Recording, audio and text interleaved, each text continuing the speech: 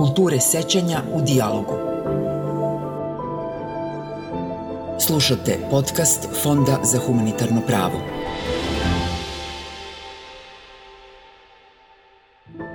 This is Memory Cultures in Dialogue, the podcast of the Humanitarian Law Center from Serbia. My name is Jelena Đurejinović. Our today's episode is about Rwanda, political violence, and the 1994 genocide, its aftermath, and memory today. We are talking about topics such as commemoration, transitional justice, and narratives from below. Our guest is Erin Jessee from the University of Glasgow, an oral historian and genocide scholar working on Rwanda. Erin is the author of Negotiating Genocide in Rwanda, Politics of History, the book that explores the official memory politics in post-genocide Rwanda, and more notably, how Rwandans from different backgrounds make sense of their experiences of the genocide and its aftermath. How did you become interested in studying this topic? Well, I came to this sort of general topic in a really roundabout way. I did my undergraduate and my master's in archaeology and specializing in forensic archaeology, the exhumation of mass graves resulting from, crimes against humanity, war crimes, genocide. And it was during my master's in particular that I became really interested in the way in which these atrocities played out in different contexts, and also became particularly interested in how people experience these atrocities. So not just kind of what remains in the archaeological record and how you might study that for the purpose of, say, criminal tribunals and other kinds of legal processes, but really the sort of long-term effects on people from different backgrounds. So for my PhD, I transitioned to an interdisciplinary humanities program where I was bringing the forensic side of things together with anthropology, history, genocide studies, of course, and oral history became a really, really big part of my methodology during my PhD. And what about coming to the topic of particularly Rwanda and, Bosnia as well in your PhD? I was in a program that really prioritized comparative genocide studies. And so when I was, in Canada, we have what's called comprehensive exams, and you have to study kind of for the first 2 years of the program to pass these exams before you're then permitted to move forward with your research project.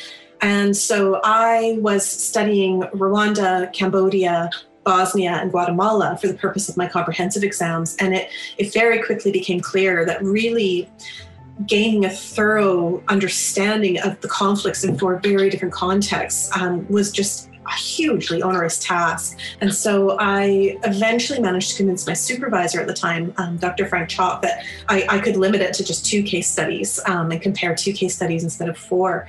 And then in deciding which case studies I wanted to focus on, I ended up making just a very practical decision. With Rwanda and Bosnia, these were both conflicts that were playing out at about the same time.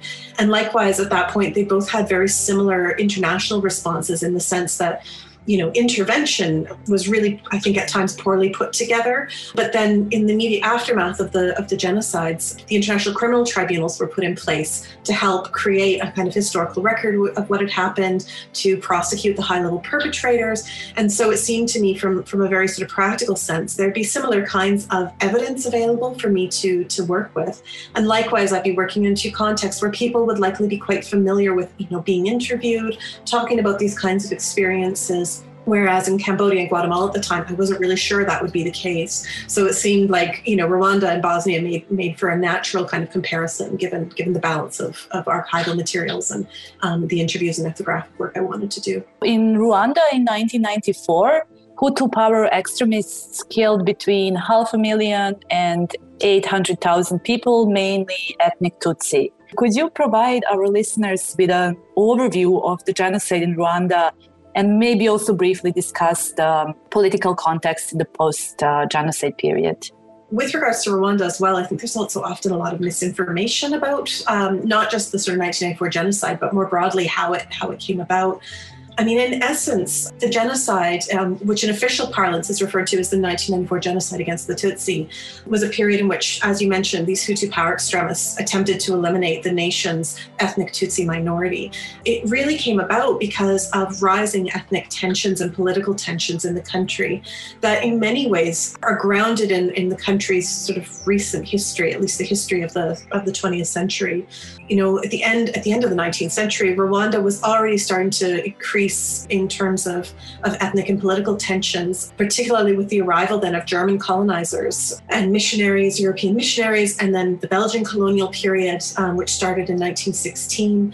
Rwandans basically began to experience this really, really dramatic transformation of the nation's culture, its religious practices, its economy, really everything, as a result of the imposition of European values, the exploitation of local resources by Europeans. And as part of this, there was also a lot of sort of study of Rwanda that was happening by European scholars at the time, which completely misinterpreted the country in the ways that its people sort of identified. It was during this colonial period then that this idea of ethnicity began to come to the forefront. And in particular then, under the Germans, but more so I think even under the Belgians, they decided to really invest in the Tutsi minority because they had this understanding of the Tutsi as being semi-Caucasian and therefore the natural rulers of Rwanda. And I mean, this ties back to what's called the Hamitic hypothesis. It's this idea that, this biblical figure Ham, moved into Rwanda and began intermarrying with African people and gave rise to these so-called Hamites, these semi-Caucasian Africans who, because of their semi-Caucasian heritage, and I mean, I should stress this is complete pseudoscience, but, because of the semi-Caucasian heritage, all sorts of European scientific racism began to come into play. They saw them as superior to the pure African counterparts and so on. And so the colonizers began working through the Tutsi, even though they were a minority population, and providing them with all sorts of educational opportunities, positions in government, within the colonial administration. And this meant that then the Tutsi were on the front lines of a lot of these really aggressive colonial policies that were in different ways then negatively impacting the lives of the Hutu majority. And over time then, as Rwanda began moving towards independence, the Belgian colonizers began to realize that, the future of the country likely meant they needed to invest in the Hutu majority a little bit more, and particularly as through missionary schools and so on, the Hutu majority began to be educated.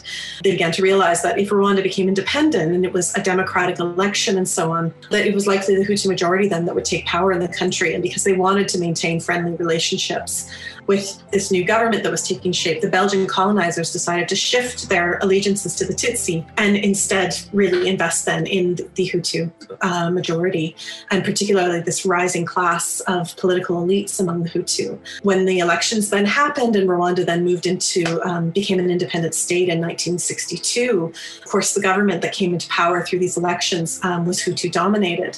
And this then created a point of rupture because this new government, much as previous governments in Rwanda and regimes in Rwanda had done, created its own official history of the country. But in this case, one that really privileged the Hutu at the expense of the Tutsi. And this led to then a series of decades where the Tutsi were very badly treated in the country. There were periods, particularly around independence, and again in 1973, where the Tutsi were often actively targeted.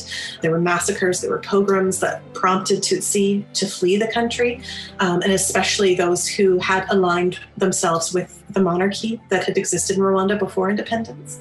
And this then gave rise to a community of Tutsi living outside of Rwanda, elsewhere in the Great Lakes region of Africa, who had been forcibly displaced from their homes, who to varying degrees had been radicalized by these experiences and were determined to force their right to return to Rwanda. The governments, first Gregoire Kayibanda and then Juvenal Habyarimana, were really opposed to the idea of allowing these Tutsi back into the country. And so as time went on, this sort of broad community of Tutsi refugees living outside of the country became increasingly militant in their ideas. They established what was known as the Rwandan Patriotic Front. This is the party that's actually in power in Rwanda today. And in 1990, the military arm then of the Rwandan Patriotic Front invaded Rwanda to try to force the government of the president then, Juvenal Habyarimana, to share power with them and allow them the right to return to the country. But unfortunately, this led to a period of civil war that sort of ebbed and flowed over the next few years.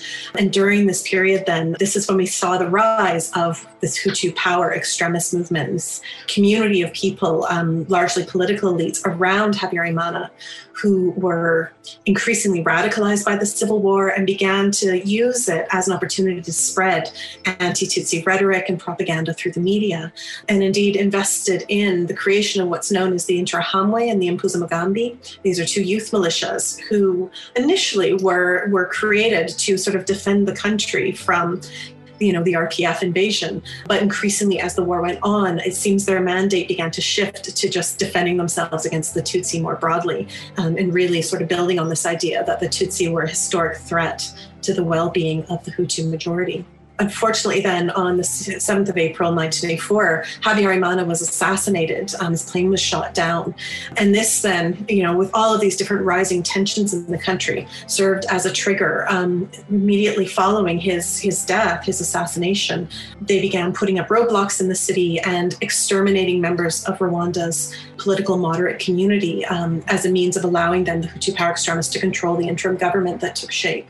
And shortly then, after most of the political moderates had been wiped out, they began targeting the Tutsi majority and including then men, women, children, civilians, not just potential combatants. They really tried to exterminate everybody of Tutsi heritage as well as their supporters in areas of Rwanda that were not yet under RPF control as a result of fighting during the Civil War. And this, of course, then led to this massive death toll. Low-end estimates are about 500,000 civilians, predominantly Tutsi, who were killed. High-end estimates, the Rwandan government insists that over 1 million just Tutsi were killed during this period. And of course, this had then horrible ramifications for the broader Great Lakes region, creating refugee crises and various other things that we're still, dealing with the legacies of today. So today, 27 years after the genocide, the Rwandan Patriotic Front is in power in Rwanda. And what is the official narrative about the genocide? Every government has its preferred official narrative. But the version of Rwandan history that tends to dominate in public settings in Rwanda today is one in which, there was sort of a steady... There was kind of an idyllic pre-colonial period in which all Rwandans were united. Historically, this is actually quite questionable, but this is the position the government maintains. And then, of course, it was really the colonizers who created ruptures and divisions along ethnic lines between Rwandans and created this staunch division between the Hutu and the Tutsi. That this was then exacerbated by independence, by the Hutu claiming a majority in the government and then being able to establish, these new presidential republics. From there, the idea is that, there were periods of extreme tension, there was political violence, there were massacres of Tutsi, and the Tutsi were very much oppressed by these Hutu governments that were in power from 1962 to 1994. The genocide then is very much understood as a sort of direct result of this. As I mentioned, the government insists that over 1.2 million, predominantly Tutsi, I think almost entirely Tutsi, were killed during the genocide by the Hutu power extremists, although sometimes this is conflated with the Hutu population more generally in the official narrative. There's some discussion of rescue and the acknowledgement that there are Hutu who tried to rescue people, but the real sort of rescuers, the saviors in the context of the official narrative on the genocide in Rwanda today is the RPF.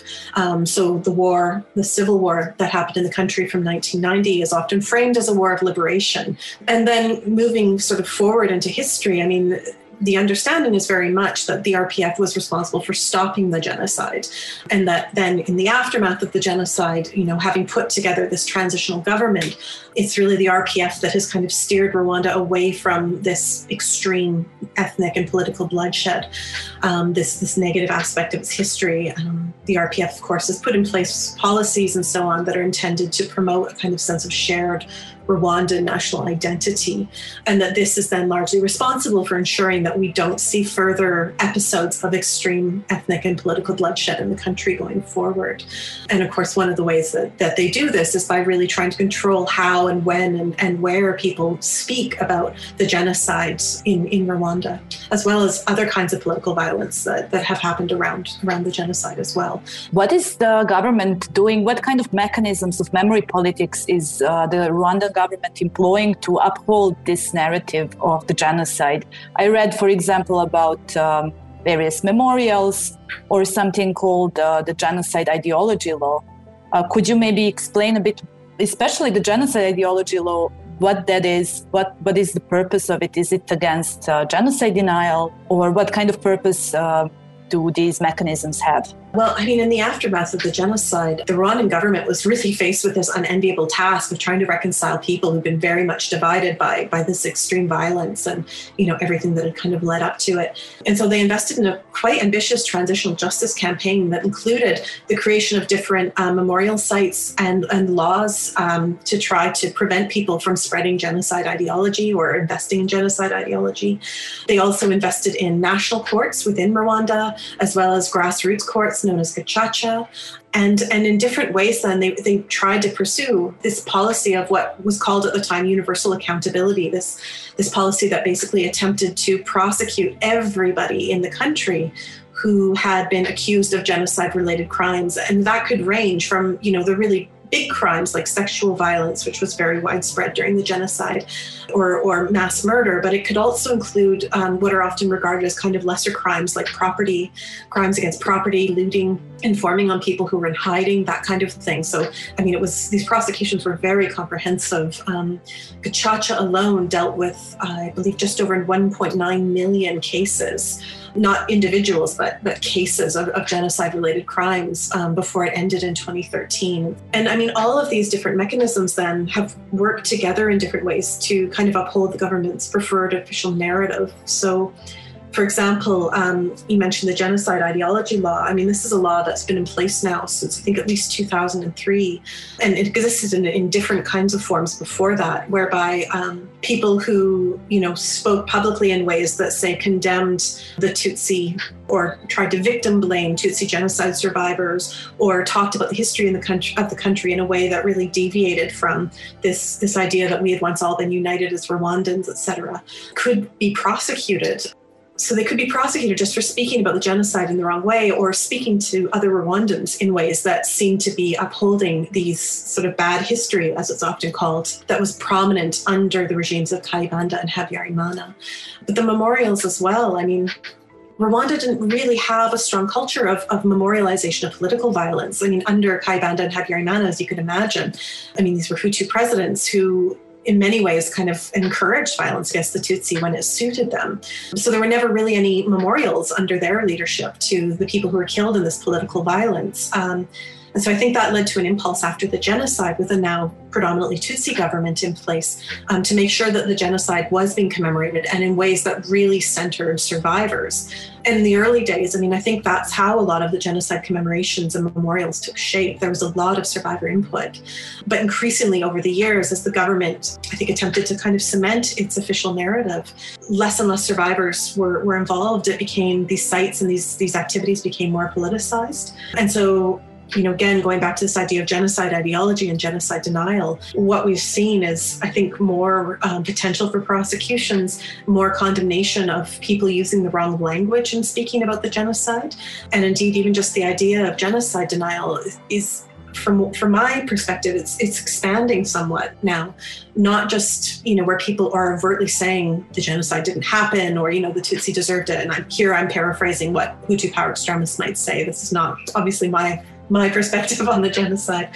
But, even just sort of arguing that it's complicated and we should also be thinking about, the Hutu who have suffered, or we should be thinking about what happened to the Batwa, which is a second minority community in Rwanda that often gets overlooked, and wanting to talk about other kinds of atrocity or the suffering of other groups becomes equated with genocide denial because it's seen as minimizing what Tutsi genocide survivors went through.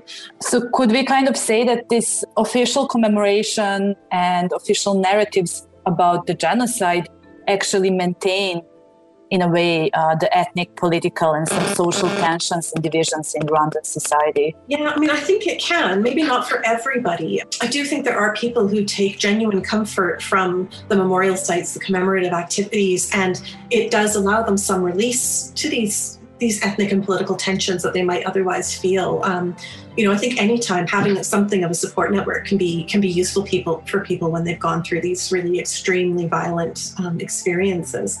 But I mean, it is important to note that the context of, the genocide memorials, the commemorative activities, which are known as Kwabuka, this is really the only instance in Rwandan society today where you can talk about being Tutsi and Hutu and Twa and not sort of deal with this taboo and so on. And I think especially because the commemorative activities and sites don't recognize that For example, with the RPF invasion in 1990, some Hutu died at the hands of RPF combatants or were forcibly displaced from their homes in fear of violence or because of violence, this kind of thing. You know, the ways in which they might have been victimized during the Civil War period doesn't really get talked about. The people that they lost don't get talked about. And there's really no outlet for them to talk about these things without risking being, you know, prosecuted for genocide ideology. And I do worry that means that there is this sort of prevalent reservoir of ongoing ethnic tension, political tensions, frustrations, and so on for people who've had these kinds of experiences. Another example of that, I would say, is potentially with the Batwa community, because they kind of got caught between the Hutu and the Tutsi in all of this. Historically, they were often seen as aligned with the Tutsi because a number of Batwa served the monarchy in Rwanda prior to 1962 as, you know, dancers and executioners and so on. And so at times they were seen as aligned with Tutsi interests, and so they were then victims in the genocide. But likewise, in other communities, they were called upon to perpetrate the genocidal violence against the Tutsi. And so they became perpetrators and bystanders and informers, you know, in all of this, and it resulted in prosecutions as well. So, you know, but again, this is something that's really challenging to talk about in Rwanda today because of the official narrative, the way it's constructed and demonstrated through sites and activities. Slušate podcast Fonda za humanitarno pravo. Kulture sećanja u dijalogu.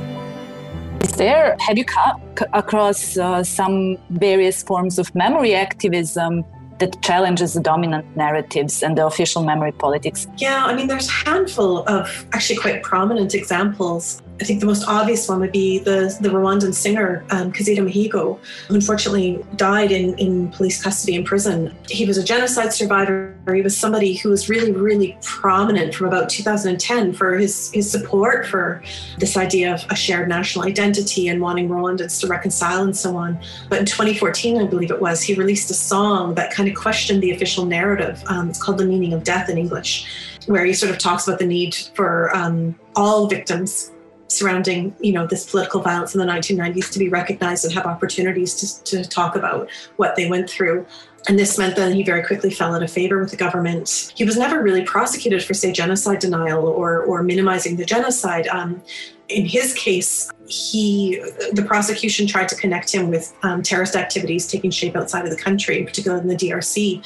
And so they kind of went down that route for prosecutions as a way of discrediting him and so on. But, you know, it's hard to say how reliable that evidence was and the extent to which maybe he was just being punished for having written a song that questioned the official narrative. And I mean, certainly a lot of the Rwandans that I've spoken to over the years, and particularly since his death, there's a very strong sense that it was really this song, this questioning of the government that resulted in his downfall. And yeah, I mean, and again, he's a very controversial figure for Rwandans today. And his music has largely been banned in the country as a result of what happened to him. But there are many others. And I mean, certainly for ordinary rural Rwandans as well, where people, you know, in the context of a classroom or a commemoration, et cetera, you know, speak out against the official narrative. We do see prosecutions. We do see people getting arrested and so on. And yeah, of course, the ramifications of that for them are very, very significant. So spaces exist where people can have these conversations. And a lot of people, I think, are having them in their families and in small sort of groups where they really trust the people around them not to speak about it more broadly. But moments where that then slips into the public in different ways, you know, the ramifications, the consequences are quite swift and quite severe. I was wondering, because you did extensive fieldwork and interviews across Rwanda, I was just wondering how genocide survivors actually see the official memory politics and official narratives, because all of these mechanisms and memorials and so on are supposed to actually address them. My approach was to often do multiple interviews with each individual. So, you know, initially I try to get a life history of the person, and that might take an interview or two, sometimes more. And then I would go back and have more sort of thematic interviews with them where I would ask them specific questions based on what kind of came up in their life history. And I often found that the first interview or two, people would really stick to the official history in the country. I think because they didn't trust me initially, they weren't quite sure what my interests were in all of this, who I might be speaking to. But then over time, I think as they became more comfortable with the process of being interviewed, they realized that, you know, in the aftermath of me interviewing them, they weren't visited by the police or, you know, didn't have any problems. Then they would often start to speak about it in a way, I think, that maybe more honestly reflected how they really felt. I mean, with genocide survivors, they often appreciated the need for the official narrative, and likewise often really appreciated the government for maintaining peace and stability within the country and at least trying in different ways to really protect their interests. But they also, I think, recognized the dangers of this narrative becoming, and the sites, the memorial sites, becoming increasingly politicized. And I mean, a number of them shared with me kind of the feeling that, you know, gosh, if anything ever happens to Kagame, if anything ever happens to the RPF, I think we're going to just have another wave of bloodshed because the people around me are just so upset. You know, they feel dominated again by the Tutsi. It's this resurgence of, you know, what Hutu power extremists often equated with a kind of slavery by the Tutsi. And the fact then that they can't commemorate their own dead and their own suffering isn't recognized means that, again, you know, there's this powerful reservoir of tension that could just erupt at any time should this very, very strong, you know, authoritarian government ever cease to exist. So there was a lot of concern along those levels. And likewise, a lot of survivors, I think, felt that at times the more complicated aspects of how they survived couldn't really be acknowledged in the official narrative. So, I mean, I interviewed some survivors where they were targeted in the first few days of the genocide, and then they managed to make it to an area that was controlled by the RPF, and they became combatants. And then because of what had happened to them, they'd been radicalized in a way as a result of being, you know, attacked in the genocide. They committed atrocities against Hutu that they encountered fighting with the RPF. In some cases, I mean, these were even child soldiers or, you know, people who in other ways probably shouldn't have been getting involved in the conflict as combatants, but they chose to do so. And they would admit to having perpetrated atrocities and they felt terribly guilty about it. But at that exact moment, I mean, they felt it was an appropriate response, you know, and they couldn't talk about these things. Likewise, sometimes they felt they couldn't really talk about the people who rescued them, especially where those people had simultaneously committed atrocities against others. Because they'd been sort of called out before Gacaca, they'd been prosecuted, they'd been put in prison or sent to community works. They'd been so thoroughly condemned in the community that they couldn't then stand up and say, well, no, but actually this person hid me for X number of days or, you know, gave me food and, you know, in other ways made sure I survived, because doing so would be seen as kind of going against that Gacaca mechanism and the government's, you know, initiatives around transitional justice. And so those elements of their stories they felt they couldn't tell or speak to. And that often could leave them with guilt and frustration as well, because they worried that in those instances, maybe they weren't encouraging people to commit to reconciliation because they themselves were sort of abandoning people that they could be rescuing or at least helping, you know, through this really, really difficult time period of prosecution and so on. So yeah, it could be very, very complicated for survivors, for sure. You mentioned Gacaca courts. So, you know, us, the Humanitarian Law Center and myself working in Serbia and in the post-Yugoslav space where there was no really mass prosecution of perpetrators, where low-level perpetrators have largely haven't been prosecuted by courts. I was just looking at the Rwandan case and, you know, having the International Criminal Tribunal for Rwanda established already in 1995, and then for the high-level perpetrators and leaders, but then also national courts, and then as well reinvention of the Gacaca courts. So just to explain for our listeners, the pre-colonial dispute resolution practice in communities. So this all sounds unimaginable for someone coming from the post-Yugoslav space where there is such a low level of accountability and prosecution. But what is the state of transitional justice in post-genocide Rwanda? Is this a successful story, having so many people prosecuted? I mean, I don't think it's even just like the former Yugoslavia where people are kind of amazed by this, you know, incredibly comprehensive response in terms of prosecutions and so on. I think Rwanda is really the only example we have in modern history where, you know, government has gone to such lengths to ensure that like everybody who committed genocide-related crimes is held accountable, right?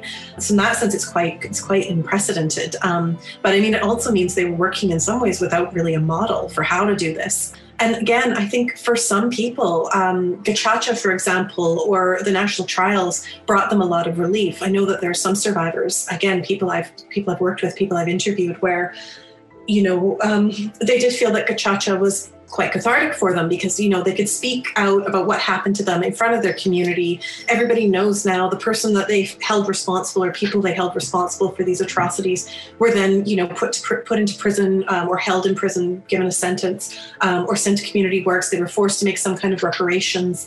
And there are some people who are very satisfied by that. Like it doesn't bring back the people who were killed, obviously, and it doesn't, make up for physical and psychological trauma done to their bodies and to their minds. But it's something that I think in other contexts, survivors didn't get, especially I think where there's these big international processes like the International Criminal Tribunal for Yugoslavia, for example, or Rwanda, former Yugoslavia or Rwanda. But again, there are also, I think, challenges that people have dealt with. Rwanda, I think we saw a lot of false allegations, people wanting to have somebody prosecuted because they kind of heard through the grapevine they're responsible for something, but, they maybe don't have direct evidence. So, there were instances where people, because somebody wanted their land or there was some kind of interpersonal conflict, people were accused of things that they didn't actually do. Those all went before Gacaca as well. And in some cases, I think people may have actually been further radicalized by their experiences of transitional justice, the sense that I think especially when there could be such a long wait between the point when somebody was put in prison based on allegations of genocide-related crimes and then they were actually tried before Gacaca. In some cases, people spent, a decade waiting for trial in prison only to then be released based on time served, having served more time than they might have just from the prosecution alone, or having basically been acquitted or found innocent of the allegations made against them. A number of the people that I interviewed in the prisons, for example, so these are people who were convicted of genocide-related crimes, often sort of presented Rwanda's transitional justice program as a kind of modern incarnation of what they kind of equated with like the Tutsi enslavement of the Hutu, and really felt that it was evidence that the government, the RPF, didn't have the Hutus' best interests at heart. They were tearing apart families and, condemning people, stigmatizing people. And in their minds, if they hadn't been radicalized by the civil war and during the genocide, it seemed to me that they had become radicalized because of their experiences in the prison, experiences of Gacaca. And I think that's quite a concerning thing. I think that's actually something we need to really look at more closely because, again, these are people who one day might be released, having served their sentences. They go back into their communities, and what message are they going to then be communicating to their families, to their broader communities, to youth, right? And particularly, I think their children and their children's children are they going to be going back to this kind of bad history of Rwanda, that was prevalent under Kayibanda and Habyarimana and teaching the people around them this, or are they really going to be committing to this idea of national unity and reconciliation and accepting responsibility for the crimes they committed? I think, there are a lot of questions about how these people reintegrate and the potential, that they could become a source of further conflict and bloodshed in the future.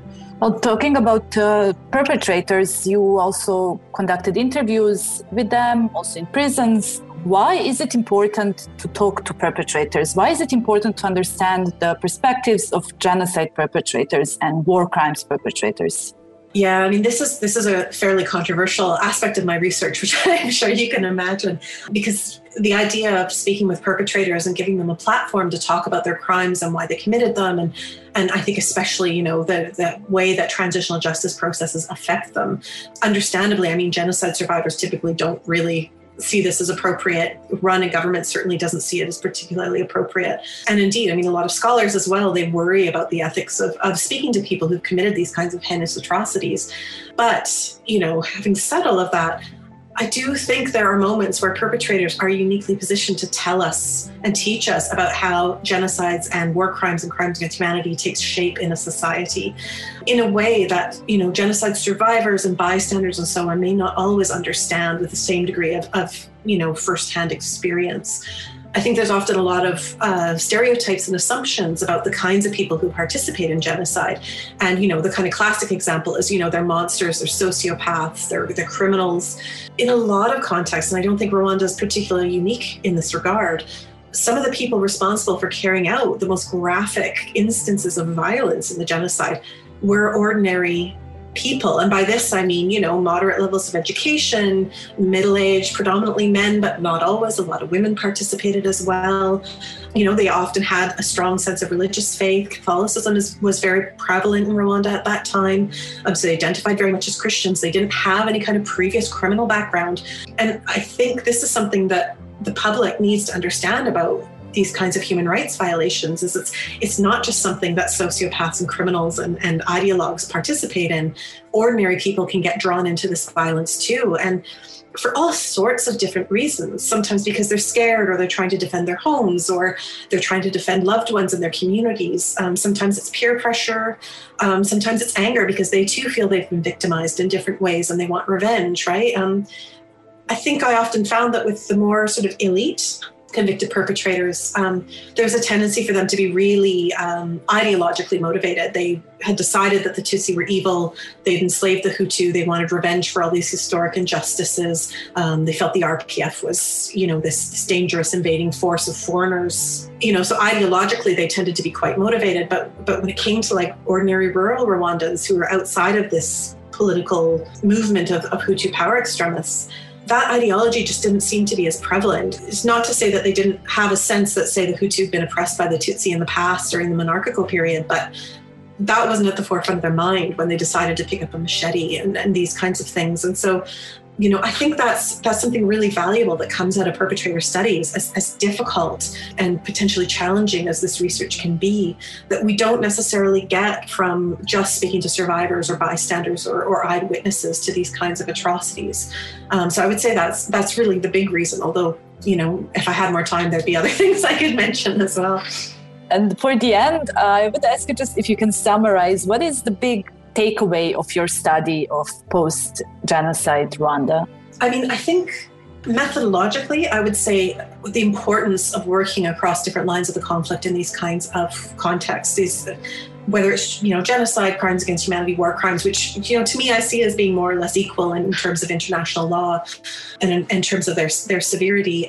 I think we need more studies that work beyond just, say, listening to survivors. As important as it is, I think, to give survivors platforms to talk about what's happened to them, I think we need more academic studies and so on that work not only with survivors, but also bystanders and perpetrators. And, obviously in saying this, I recognize how messy these categories are and that they can overlap in different ways and so on. But I think working across these different lines of the conflict is one really important takeaway from the work that I've done over the years.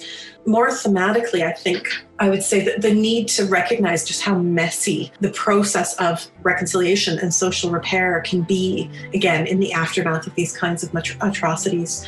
And the fact that it's not just a straight sort of line to reconciliation, that there's going to be moments where there are backlashes and people can commit or not commit, when it's politically convenient, and then, reject it, a little bit later because it no longer serves their interests. All of this leads to, of course, this idea that people, even while they appear to be reconciling and moving forward their lives, can still have internalized feelings and ideas that make that very hard for them to maintain over time and in their everyday lives, right? So, I would say just the messiness of the aftermath of these kinds of atrocities, recognition that this is going to take time. It's not going to be particularly comfortable or easy for anybody. And likewise, it's not just going to be this nice linear path to reconciliation, that there can be setbacks at any moment, and that we need to be, aware of this and vigilant of what, resurgences in ideology, genocide ideology and political violence and so on might start to look like in their earliest stages, so we can hopefully do a better job of preventing them in future from escalating to genocide. Your statement that there is no straight line towards reconciliation is really also a good conclusion to this conversation, and also a good lesson for other contexts such as the post-Yugoslav space.